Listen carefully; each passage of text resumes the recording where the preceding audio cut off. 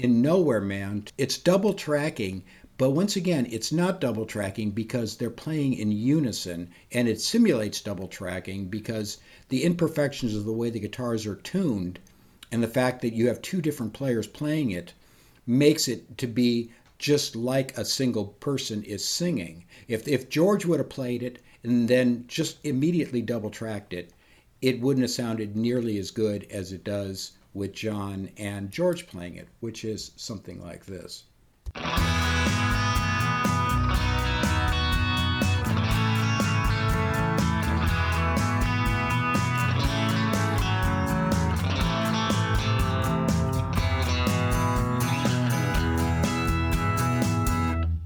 Yeah.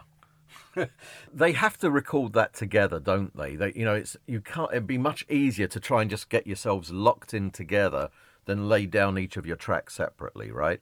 Well, oftentimes the panning is the key to what was recorded, what, and when. And on this, for example, it seems like the acoustic, the bass, and the drums are kind of all panned to one side, and the solos panned to another side. So obviously, if John is playing the 12 string, he's playing a 12 string that's capoed. Rubber Soul is like the album of capo guitars. Like almost every acoustic guitar is capoed. This is in a capoed in the second position, and it's played in a D.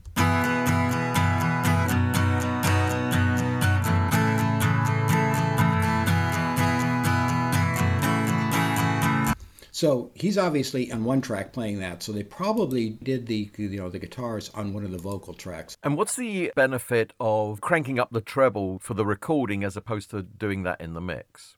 Well, they could have done it at any stage of the game, but the benefit for John and Paul and George obviously was this is the vision they had.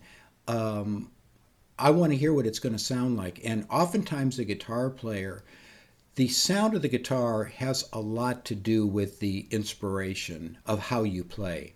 In other words, if you're playing like metal and you have, you're using like a big fat jazz archtop guitar, it just doesn't work. You're not inspired to play that type of stuff. So a lot of times guitar players and musicians will kind of want to hear close to what it's going to sound like so that it inspires them to play a little differently. Like this particular guitar solo, it's very jangly as far as how they're playing it. They're very much playing it like the Byrds. It's very much like turn, turn, turn, or Roger McGuinn was great at playing 12-string guitar, and there's a lot of open strings.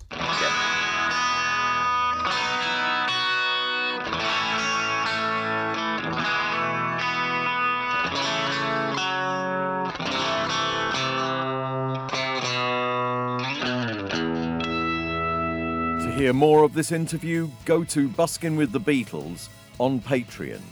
That's www.patreon.com/BWTB.